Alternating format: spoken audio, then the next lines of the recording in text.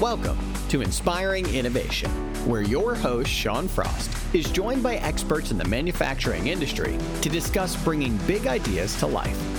Join us every episode for a deep dive into manufacturing trends, processes, innovation, and how to be successful in the ever-changing world of manufacturing.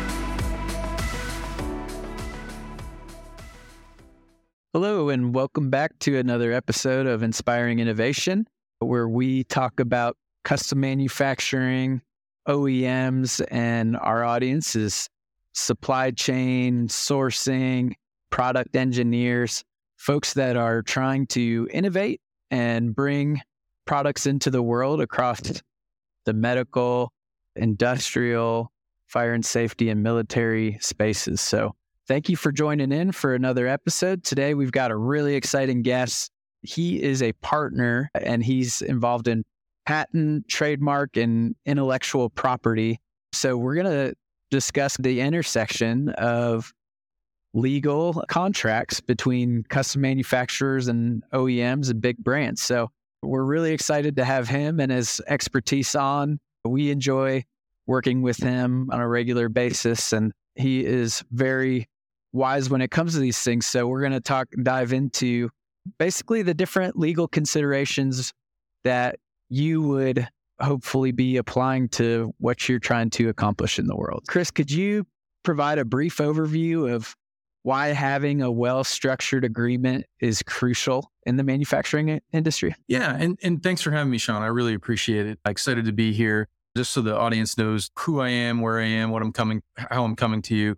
So intellectual property attorney at the BrownWinick law firm. So we're a 80-90 lawyer law firm. We're a business law firm. We help companies like Polo do business. We're not the academic lawyers that just pound the little pebbles of law into littler pebbles of law. Like, we're trying to help our clients make money, resolve issues, avoid issues. And my core competency is intellectual property. It's the center of the world for me, and I think it's incredibly important.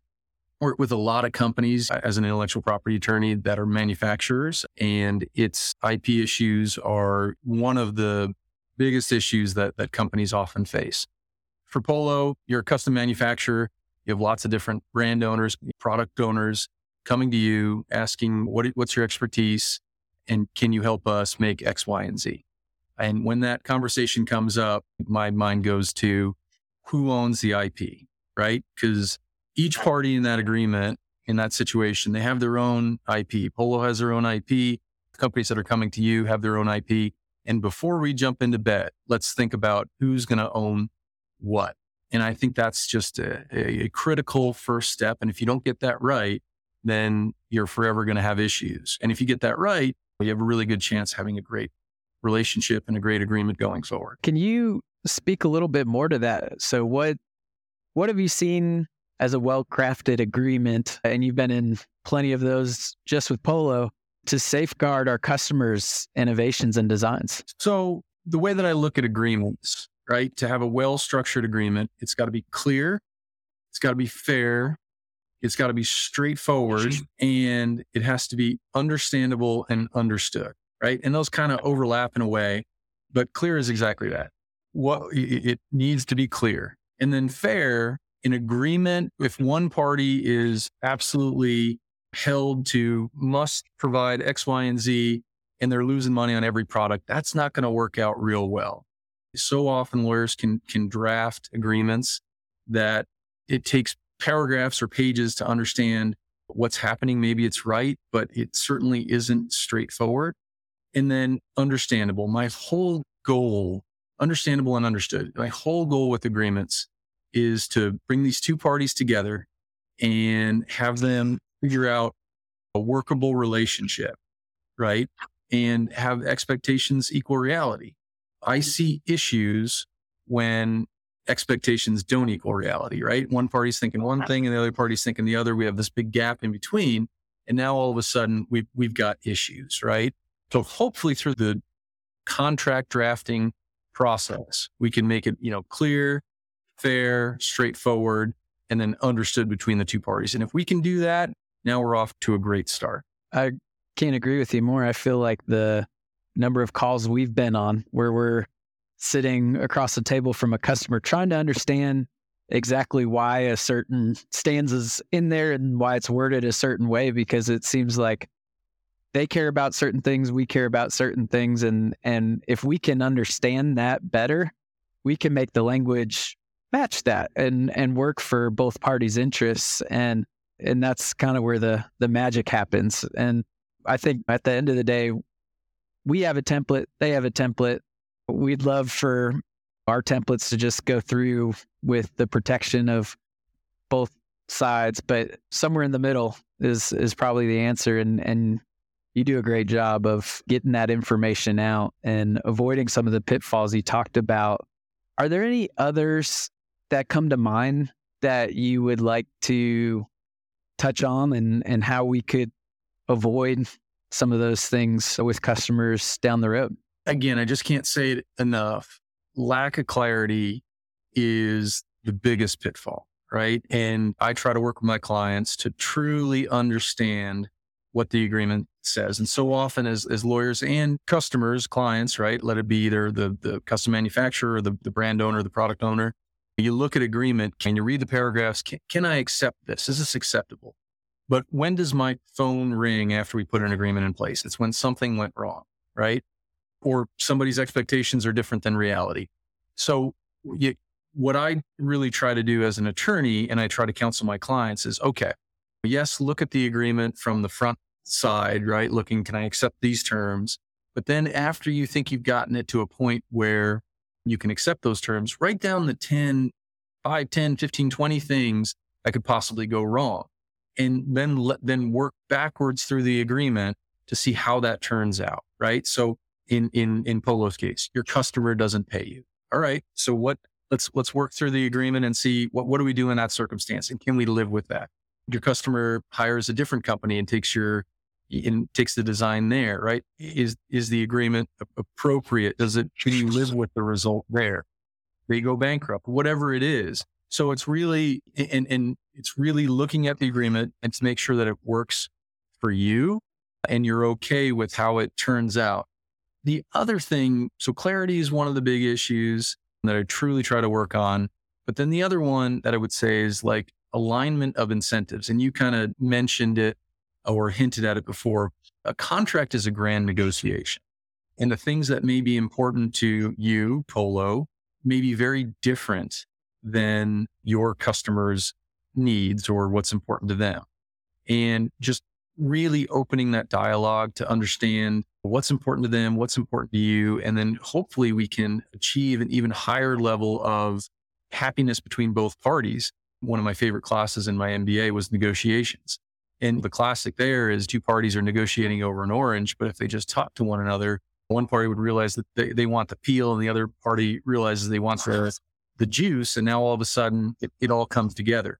So I'm always trying to work towards understanding what each party needs and then aligning the incentives in the agreement to help them achieve that, right? I go back to having a financial advisor, right?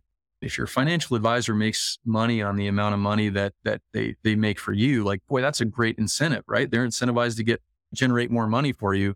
And that may be an analogy that doesn't apply perfectly here, but what are those things, right? If volume is great for you and they want more volume, like let's put an incentive. The more the more volume, there's some sort of incentive. If defects are an issue, it's really critical that the other side has receives no defects. Let's put an incentive in there and just figuring out what those important things are. So again, clarity and aligning the incentives. And if you do those two things, if the agreement is clear and the incentives are aligned, boy, we're off to a great start. Yeah, that's great, Chris. And I got my MBA a few years ago as well. And I spoke to someone that got their law degree and said, I learned so much more about business through law than I did through my MBA program. And I could see how that's applicable because my first foray into manufacturing had a lot of contracts involved. At first, it was like, oh my gosh, big, large documents that have just so much information in them, but that ends up being the backbone of the relationship. That's spelling out what elements should we ensure that are clearly defined in these contracts to avoid disputes down the line, like you had touched on earlier. So could you break down a little bit about what's key for a good supply agreement? Before we ever put an agreement on paper, and trust me, I despise these long agreements. So much of law, especially when you're working with big companies, is historical in nature. And what did they do before? What's our standard process? And it gets a little bit onerous, right? But before we really get to drafting any agreement, I think it's really critical for the two parties to have a meeting of the minds, right? What's the objective here? What are we doing? And then from there, concepts that what's the quantity? What are the quality requirements? Lead time, pricing, who owns the IP, right? How do we terminate the agreement? I mean, these are things like, I will tell you, it is 1,000 times easier to get into an agreement than it is to get out of one. Where's the venue? If something does go wrong, right? Where are we litigating or negotiating this? Because where are companies today? Most of the time when I'm talking to you, you're in Kansas. I'm in Iowa. My clients are all over the country and all over the world. So if we do have a dispute, where are we going to resolve it? Who's resolving it? How are we going about that resolution process? Indemnity is a big one, right? We're going to get into this agreement. The two parties are going to work together, but if something goes wrong, who's responsible? And we try to figure that out ahead of time. And then again, I mentioned those incentives, like what are the incentives, right? How are we aligning the incentives? So those are, from a very high level, to me, that's the anatomy of an agreement. And preferably my clients will come to me saying, look, come together. We've had lots of talks. Here's the bullet points on how this is going to work out. Now we're off to a roaring start. The worst thing I can do is try to use an agreement. An agreement captures the understanding of the two parties. The worst thing I can do is try to draft an agreement that puts into the minds of the two parties what their ideas are, right? That's not going to work. We try to construct the agreement to fit what the two parties want. I'm thinking about even the typical thing that everyone has to spend a few minutes discussing, which is how much things have changed in the last few years. And I imagine that applies to the legal landscape as well. How have you seen any changes take place in accommodations with changes in demand or unforeseen disruptions? Yeah, things are changing and changing rapidly. And I've always known, but I'm more convinced than ever, the only thing that stays the same is constant change. That makes sense. I don't have any clients that are making the same thing that they were making 30 years ago, right? So we have to embrace change and we have to plan for it. But it's funny you say force majeure, and I had a litigation out in San Diego and I flew home Saturday, March 7th, and then came back to the office and boom, the pandemic broke out. And boy, there was nothing that in law school that trains you for what we went through. I mean, I got phone calls from clients and the government really shut down my business. The answer to every question is that's a good question. We dealt with things that we've never dealt with and we had no script. But at that time, I authored just a little tiny blog post on force majeure because as lawyers, and for those that don't know, force majeure is just this concept of something truly unexpected happens. Flood, acts of God, war, right? What do the two parties do? And as a lawyer, up to that point, I had been writing for most contracts have a force majeure clause in them. And I authored this blog post just saying, we've been putting this force majeure clause and never before have I used it. Government is telling us we have to stay at home. The government tells us that you have to shut down your business. Like if there's ever been a time when the force majeure clause comes into effect, it's now. And that was really interesting. Now, a force majeure clause doesn't mean that you can just throw up your hands and stop doing anything. You still have to do your best, right? And did it truly, it didn't mean that you didn't have to pay your rent or your mortgage, right? But it might have, if you were, depending on what you were doing, it certainly did apply. There were a lot of implications of all the changing factors that came into play. And yeah, that's funny that you made a blog post. I imagine that one went maybe mini viral or viral. Well, it was just a simple thing. And all of a sudden it was top of everybody's mind, right? I've got all these agreements. I can't do business the way that I was. So what do I do? And the fallback for the first time in at least my legal career was force majeure, right? And to me, that still means just the two parties coming together and saying, look, this happened. How do we deal with it? And we're going to set the specific terms of the agreement aside to some degree. And I guess that brings me to another point, that agreements are incredibly important, right? They lay out the understanding of the two parties, right? They're where we put our reality on paper. And if we don't do that, each party is going to have their bias. They're going to take whatever look out the window and describe for me what you see, right? I'll look out the window and describe for you what I see, and we'll be looking at the same thing, but the words that we use are going to be completely different, right? And again, that's the different perspectives that parties have. So going through the process of putting your ideas on paper is this great distillation process. And again, it's where we can align incentives and make sure everybody's on the same page. With all of that, and agreements are incredibly important because business is moving fast, companies are acquired, parties move on, different things happen, right? So we got to put it on paper, because the people that had that meeting of the minds, that understanding may no longer be there. With all that said about how important agreements are, if the two parties can get along, the agreement means really nothing, right? Because I always laugh in agreements when you read in there, unless the parties agree otherwise in writing, blah, blah, blah. Well, the two parties can always agree otherwise in writing, right? And take the pandemic. All of a sudden we have an issue. We can't build your house. We can't deliver your products. If the two parties can hop on the phone and figure it out amongst themselves, it doesn't matter what the agreement really means or really says, because the two parties are going to work it out. And I encourage parties to work it out all the time. But in the event that the two parties can't work it out, that's where the terms of the agreement really, they control. And that's why it's so important for, in this case, the custom manufacturer or the brand owner, the product owner, to truly think about what could happen and make sure you're okay when you work through the agreement. Does that make sense? Yeah, it does. It does. We've touched on intellectual property, and I think this is probably what comes into play most for development agreements. But I was wondering what you thought our engineers and our product developers and the OEMs that we work with should pay special attention to in those agreements early on to ensure a project's success. Again, I'm biased, intellectual property attorney. I think intellectual property is by far the most important property a business has. With that said, it's interesting. Many businesses really have no understanding of their own intellectual property, right? And I think every business that's in operation today is a technology company, right? I mean, you just cannot do business without technology, right? Let it be you're making a suit, you're building a house, you're developing products. Intellectual property is what you're in the business of. So to protect your intellectual property, first thing is you have to have institutional knowledge, right? Your team, your engineers, and I was an engineer at Seagate Technology. I designed hard drives for computers, the heads, like true nanotechnology.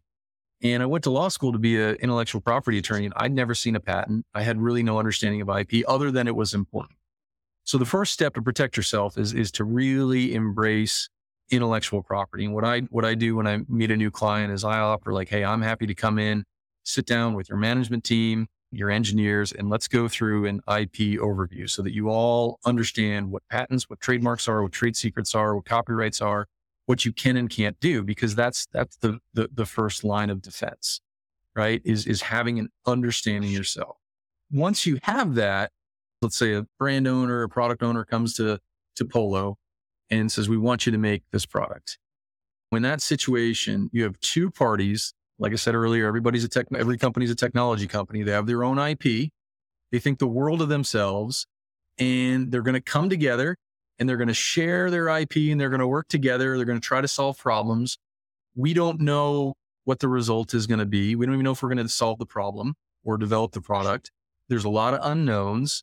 We have to figure out who's going to own what before we do that, because there is no putting Pandora back in her box, right? Once you see innovation, it's like, man, they call it the flash of genius in our industry. Once you see it, it's like, man, why didn't I think of that? When it comes to IP, when it comes to agreements like this, we really need to think about who owns what, right? Who's going to contribute what?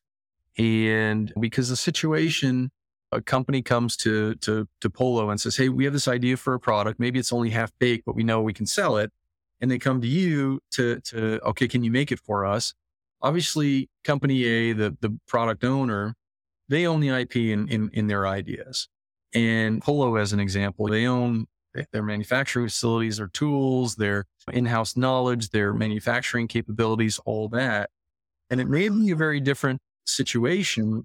You design the product for us. Here are our ideas, you design it. And are they paying you for the product and then they can take that product elsewhere? Or are they coming to you, you make it and we'll buy it from you, right? Now, are they limited to going to your competitors or anybody else? Or are they not, right? These are all things that we have to figure out really before we jump into the relationship. Said another way, I often get involved in issues where two parties have come together, they've developed something, and now they're no longer getting along, and they have nothing written or no clear understanding of who owns what. And of course, each party taking things in a light most favorable to themselves, they think, well, I own the product. Well, I own the product. And now all of a sudden we have a great divide between expectations. And that's when we see issues. So again, I think you were asking IP in manufacturing agreements. The most critical thing is before we start delivering products, before we start really digging in, is let's figure out who owns what before we start really working together, spending money, allocating resources, and coming up with solutions. Because inevitably, the two parties will see things differently on the other side. And that's just not a great situation. In contrast, we have a great opportunity to make sure it's crystal clear if we do all that work up front. There's a lot of really great points that you made there, and tempted to take it in several directions. But I mean, definitely it is so amazing to watch the light bulb go off and to see the innovation take part when we've got engineers from big medical OEM and engineers from our team that are experts in those capabilities, and the magic that happens when the two meet. It's really exciting. And I think what you mentioned about determining up front what the expectation is, right? If it's a long-term project where they're just in the ideation stage, and if we're in that early, then it might be something that we're really just more of a prototyping house that is helping them come up with a design that's manufacturable, but they might take it out for bid later. That's different than something that we're designing that we maybe do something similar and is going to be built in-house. There's a lot to potentially wade through up front that you mentioned, and I wanted to kind of touch on potentially high level, but maybe even some details of what milestones or deliverables might be important to create realistic expectations in those early conversations. Milestones and deliverables, right? Okay. I think that goes back to what I was saying of being clear and having that meeting of the minds between the two parties. Milestones and deliverables are not really things the lawyers get involved in. That comes from the clients, right? And I need the client to provide those to me, and I need the client and then their counterparty to really have a good understanding and agreement there. Now, what we can do as lawyers is really build in what happens if we miss those milestones, right? What's the penalty? What's the maybe incentive if we exceed those milestones? But I think it's really important to put those down on paper and again, have an understanding. Now, when I think of agreements and the parties developing something new, the terms of an agreement can be very, very clear, right? And I like to build in, these are the objectives, who owns the IP, what the pricing and quality requirements and all that. But then I try to put those things that are very alluvial, that can move around a lot, like milestones, especially for developing. Let's put that in an attachment to the agreement. So we can agree to the terms of the agreement, but then the two parties can work together like, hey, this is where we are. And you modify those milestones from time to time with a writing of the parties, right? And that can be just a crystal clear, this is where we are, this is what our expectations are. And then the terms of the agreement would control over whether those milestones are hit or missed. And sometimes we also think about this as like a statement of work. We're going to pay you another $200,000 for another month of developing X product, right? At the end of that, then we'll figure out what we're going to do and maybe enter another statement of work that the master services agreement or the overall manufacturing agreement applies to. Does that answer your question? Yeah, that was really helpful, Chris. Thank you for that explanation. We might be beating this topic to death, but NDAs are commonplace. What are some nuances, though, that we should be aware of to ensure confidential information is protected and, most importantly, mutual? Yeah. So I love NDAs. I think they should be liberally entered, right? A party comes to you, again, every company's a technology company. And as soon as the conversation gets to a point where we're going to start sharing confidential information, let's slap an NDA in place. One of the key things about an NDA, in my opinion, right? And you have two types of NDAs. You have mutual NDAs, which all the terms are supposed to be mutual. Whatever applies to you applies to them. And then there's unilateral NDAs, right? Which really in these conversations aren't really going to come up. But if it's one party's going to share information with you and you're not going to share any information with them. An example there was I was general counsel of a motorized window shade company, and we would bring our dealers in and train them on all of our new products that weren't public yet, right? We were going to show them non-public information. They weren't going to share anything with us, and we needed them to keep that quiet, confidential until the products were launched. But a mutual NDA is really what you're going to enter in most cases. That means the two parties are going to share confidential information. Generally speaking, that confidential information remains the property of the party that shared it. The other party can't use it for any other purpose other than evaluating whether to do business together. They all describe that confidential information is not information that was known beforehand, information that's public, information that becomes public by no wrongdoing of your own at a later point in time. So we put some boundaries on what is confidential, what's not. My pet peeves are the things that I think are really important about NDAs. There's really two of them. One is you got to read the agreements to make sure when does that confidentiality expire. Many of them say confidentiality expires 5 years after the termination date. Well, we have this concept in intellectual property law called trade secrets, and trade secrets is any information that has value because it's not secret, right? The most classic example is the formula for Coca-Cola. They've been selling Coke for over 100 years, and nobody really knows, well, a few people, it's a closely guarded secret what the formula is. And we can get pretty close. We can understand what there's some water in there, there's some bubbles, there's some sugar, but we don't know exactly how it's made. So if you entered an NDA and shared the Coca-Cola formula with the other party and it said confidentiality expires 5 years after the termination, all of a sudden 5 years after that NDA was signed, they could just release the Coca-Cola formula to the world. And you don't want that to happen. So what I like to do, and I always check NDAs, is make sure it has a clause. That's fine. Confidentiality expires 5 years after the termination, unless information qualifies as a trade secret under applicable law. And then confidentiality needs to be maintained for so long as that information qualifies as a trade secret.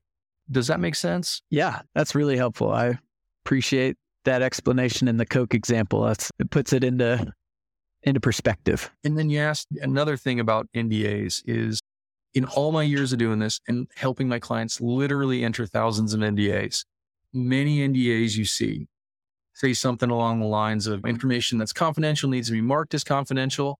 And then if one party shares confidential information with the other party orally, then they should follow up, or they need to follow up within 30 days with a written notice of what was shared to who, description of it, so on and so forth. I am not lying to you. In all of my years doing this, all the agreements that my clients have signed that have clauses like that, I have never once seen a company come back and 20 days ago, we shared orally our ideas on X, Y, and Z, and that's confidential information.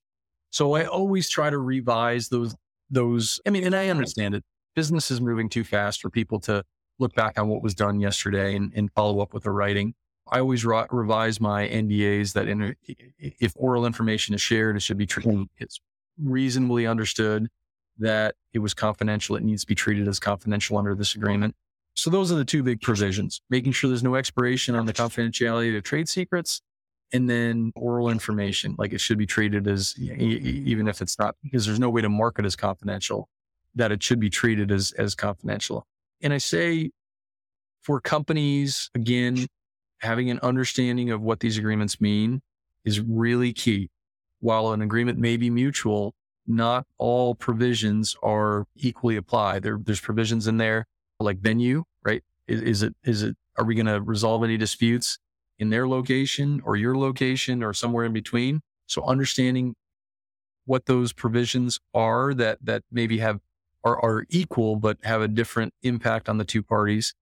And then also, again, I mentioned earlier that it's important for companies to understand what their intellectual property is. And just because you signed an NDA that the other side should keep your confidential information confidential doesn't mean that you should just share everything with them, right? If you're Coke, maybe you don't want to share the Coke formula with the other side, right? So having an understanding of what you're going to hold back, not share, because you are your own first defense on the loss of confidentiality of your information. So really understanding that is critical. That's a great point, and really funny understanding the contracts that you're entering into. I saw, and this was a really strange random reel that I never get stuff like this in my social media, but there was a divorce attorney saying basically people don't understand what they're entering into in these marriage contracts, and it has huge ramifications if something goes wrong in the marriage. And so that's a really bizarre way to think about it. But those marriage licenses are not something most people review, and people do it. Yeah, some people do it multiple times in their lives, and it's really important. So I love that first line of defense point too. That's important for both parties to consider, and it's not surprising that people aren't coming in and writing saying we shared this thing that we consider to be confidential. So that's smart that you get ahead of those clauses. One of the things that I think is important, at least in sales and manufacturing, is delivering on time and delivering a quality product at the best price that you can do that. So let's go into quality issues. They're inevitable in manufacturing. Obviously, we have systems in place to reduce those things, the possibility of those things even happening from a larger systems level. And then from an individual level, we have checks and inspections and things like that. How can we create a fair and effective quality and return clause that doesn't strain a relationship between both parties? Quality is going to be key, right? In every agreement like this. Now, quality has a lot of different meaning. And the meaning of quality in, let's say, the aerospace industry is a very different thing than quality in like a consumable product or a disposable product industry. Quality in the healthcare industry is very different than the agricultural industry. So we need to be clear on what do we mean by quality, right? Again, meeting the minds, putting it on paper. And then issues are going to happen, right? And it's one of those things where the incentives are aligned for both parties. Neither party wants quality issues, right? The company receiving the product doesn't want quality issues. The company making the product doesn't want issues. And we want to put a system in place where the two parties work together to resolve these issues, right? And it really comes down to understanding what you need. I was, as mentioned, general counsel of the motorized window shade industry, and we would have motors fail, right? And it was really important to us to understand why they fail. So we would work with our dealers or distributors or fabricators to get those motors back so that we could do QC and try to understand the underlying problem so that we never let it happen again. And interestingly, strange things happen. In that example, we had motorized window shades that were wirelessly controlled. They work perfect here in the US, but over in Germany or in Europe, where there's a lot more RF noise, the density of population is much higher. all of a sudden we were having issues that we never expected. The product worked perfect here, but once we sent it over there, and nobody was really to blame, but we wanted to figure out what that problem was, which was really interesting. Because again, we'd bring them back here, test them, and they work perfect, send them back over there, and then we had issues. And when agreement, kind of two things when it comes to quality issues, is the agreement really establishes the baseline, right? What happens when the inevitable occurs? But the two parties can always, as a reputable manufacturer, Polo or whoever, you probably want to exceed your customers and their customers' expectations when quality issues occur. But we do want to take the agreement to establish a reasonable baseline, because your minimums that you can live with, because the manufacturer, they're releasing that product out of their control. Oftentimes, most of the time it's shipped. What happened during shipping? Then it's released to the OEM. They do something with it, and then it again ends up in the customer's hands. So it really takes a true understanding of product, process, what it is, the industry, and coming to reasonable terms that the two parties can work with on how do we resolve these issues, understand these issues, work together, and exceed everybody's expectations. And if we can do that, we've got a workable agreement. And again, that's just every agreement is unique. Every product is unique when it comes to these quality issues, but it's something that we spend a lot of time on figuring out. Yeah, that's a helpful explanation. And I'm just going to make a selfish plug because it's my podcast and I can do that. And we have at Polo defective parts per million goals, and we were way, way, way below that. So these clauses don't come into play very often for Polo, but it's great to be prepared up front. And so after that selfish plug, I'll move on to the probably most unpleasant clause in any contract, which is termination. And so what considerations should be in place to ensure a smooth transition if a termination arises? I know obviously that's something that's hard to consider up front, but it happens. It happens very rarely for Polo custom products. I mean, we have a 96% customer retention rate, and we've got just really, really incredible relationships with our customer. But on the flip side too, there have been really, even during COVID, there were times that we had to terminate a customer. And so just what's best to consider in terms of termination to protect both parties? Termination is one of those clauses, one of those terms that we just obsess over and we try to get it right. It's like quality. It's like ownership of IP. Company, the two parties have to have a pretty good understanding of what this overall situation is and tailor the termination clauses to meet that, right? If one party, the manufacturer in this case, Polo, if they've got to invest $50 million in completely unique equipment, machinery, personnel, training, all that kind of stuff, a 30-day, no reason at all termination clause isn't going to work, right? In contrast, if this just slides in perfectly with your workforce and your equipment and your capacity, binding the other side to a 10-year, you can't terminate for any reason whatsoever, agreement isn't going to work as well.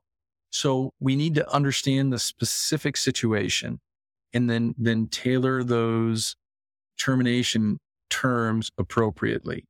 And then this is one of those situations where we try to look at it, at least as an attorney, and I try to counsel a lot of young attorneys how to be attorneys and look at these terms on paper. Can we agree to that? It's 30-day, anybody can terminate for any reason. Is that acceptable in this situation? Or it's a 10-year fixed agreement, neither party can get out of it. Is that okay in this circumstance?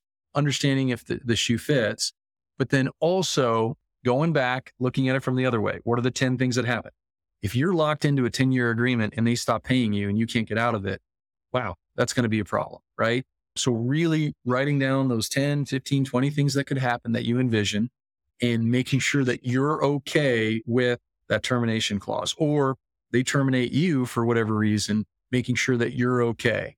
And I can't answer that for you. That really comes down to the customer being okay with it, the client being okay with it. But again, making sure, having a good relationship with your lawyer and making sure that that termination clause really fits the circumstance perfectly. And again, this is where clarity and fairness and understanding and being straightforward really applies.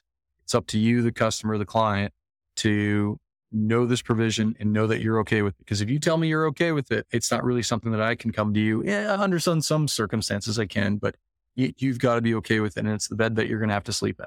And then the other uncomfortable section of these is, or not sections, but really action that would have to take place if there's been violation of contracts or there can't be agreement, is disputes. And how can people approach dispute resolution? I mean, are there mechanisms in contracts that prioritize swift and fair resolutions?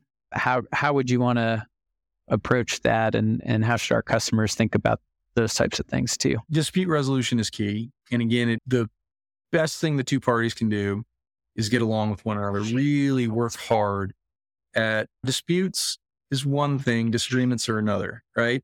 When we come together, I mean, try to understand, again, are we fighting over the orange and one party wants to peel, the other party wants the juice? Understanding that stuff. I know in the manufacturing world, litigation is a swear word, right? And I truly believe that litigation is an insult to the plaintiff and the defendant. Nobody wins, not even the lawyers. I despise litigation. Now I'm involved in lots of it, and sometimes it's necessary, but it is never a good option. So if we can avoid litigation, that's good. With that said, everybody can agree that litigation is bad, but what's the alternative? ADR, alternative dispute resolution. Those are clauses that we put into agreements. And really, what are those? The two mechanisms that we really have is mediation and arbitration. Mediation is the two parties. We try to work it out together. We can't. We got a dispute. Here's a procedure that we're going to go through. We're going to hire an independent third party, which is essentially going to be a counselor, and help us try to work it out. I just had one of these with the client. And the thing about mediation is the mediator has no power. You come together if you haven't been through one. The mediator tries to understand the topics at hand. Then they separate the two parties and they essentially yell at you, break you down, point out all the flaws of your side, goes to the other side, yell at them, break them down, point out all the flaws, and hopefully like hammer you into position where you can kind of bridge that gap in a good resolution. Let it be through mediation, arbitration, whatever, is where both parties are unhappy. So you got to understand that the best outcome is you're both going to be unhappy. The alternative is you keep the dispute going. The problem with mediation is if the parties aren't willing to resolve it, or if they aren't really ready to resolve it, then you just went to mediation. The mediator has no power and we don't have a resolution. Arbitration, on the other hand, is the process where we hire another party, a third party intermediary, or maybe there's two parties and they pick a third one, whatever it is. There's lots of different ways that we can go about doing it. And they'll work with the parties to come to a resolution. And if the parties don't come to a resolution between the two of themselves on their own free will, then the arbitrator will make the decision. That's really draconian. That's really terrifying. In concept, maybe a lot of entities think, oh, arbitration's great because it's a lot faster and less expensive than litigation. Let me tell you this. We had a mediation here, two gigantic parties. I mean, it was as much of a litigation as any litigation I've ever been involved in. We had witnesses. We tried the thing for a month. The cost was enormous. The effort put in place by the two parties was enormous. So this is not a silver bullet, right? It is, the word mediation has kind of migrated more and more towards litigation without a judge. And really, there is a judge. It's just, there really is not a silver bullet here. What are the solutions? I try to put out a really clear process that is very kumbaya in nature, right? If there is a dispute, the two managers are going to work together. They're going to put their issues together. Maybe they're required, if the parties are in two different geographic locations, they get together in a mutual place and see each other face to face and try to resolve stuff. Then maybe they bring in their managers the next level up. Really lay out a process where it requires the two parties to knead the dough, to really roll the stone over and try to polish it. And then if not, we got to think, are we going to, obviously mediation is always a good start, but are we going to elect ultimately, if two parties aren't willing to come to an agreement, who's going to make the decision? Is it going to be an arbitrator or is it going to be a judge? And that's kind of terrifying because the decision is then out of your hands. I didn't think that kumbaya would come up for the first time on this podcast in a legal discussion, but I like that, the way that you laid that out. I think that is really beneficial, and I appreciate your time today. Just closing thoughts. Do you have anything that our audience should think about in terms of the legal landscape, how that's ever evolving? Are there trends, changes in regulation, things that we should be paying attention to when we're coming up with drafting these types of agreements and contracts? Yeah, the landscape's always changing, right? I mean, there's always these buzzwords. Right now, the big one is machine learning and AI, but at the end of the day, the central theme remains, and that's human judgment in relationships, and again, putting things on paper that are clear, straightforward, fair, understandable, and understood, right? And if we can do that in agreement, we're off to a great start, right? Between the two parties. And issues are going to arise. And I'm in an adversarial business. I'm a lawyer, but I really try to approach issues from a non-adversarial standpoint. This isn't me versus you. This isn't Polo versus their customer. This is Polo and their customer versus the problem. We've got defects. We've got delivery issues. We've got capacity issues where, how do you work together with the other side to find a better, right? And I think an agreement, well drafted, and taking the time to get with the other party to understand and have a meeting of the minds that we want to work together is the best possible avenue to success. So that's kind of how I look at stuff. I mean, I see resolutions first rather than conflict, and try to draft agreements in accordance with that, knowing that conflict is going to be inevitable at some point in time. And that's good business, and that's why we enjoy working with you. Appreciate your expertise. It's definitely, in our business, there's a lot of collaboration, and that's what needs to take place. And you have a very great collaborative approach to determine how we can avoid any resolutions of disputes before we even get into business together. So we appreciate your expertise, Chris. We appreciate your time today. To our audience, make sure to like and subscribe, comment on what you want to hear, what you have questions about still. Maybe we could get Chris on for another conversation down the road at some point. So we really appreciate everyone tuning in. The podcast comes out on the second Tuesday of every month. And Chris, thanks for being the latest guest of the Inspiring Innovation Podcast. I appreciate it, Sean. Thanks to you and everyone at Polo. Thanks, Chris.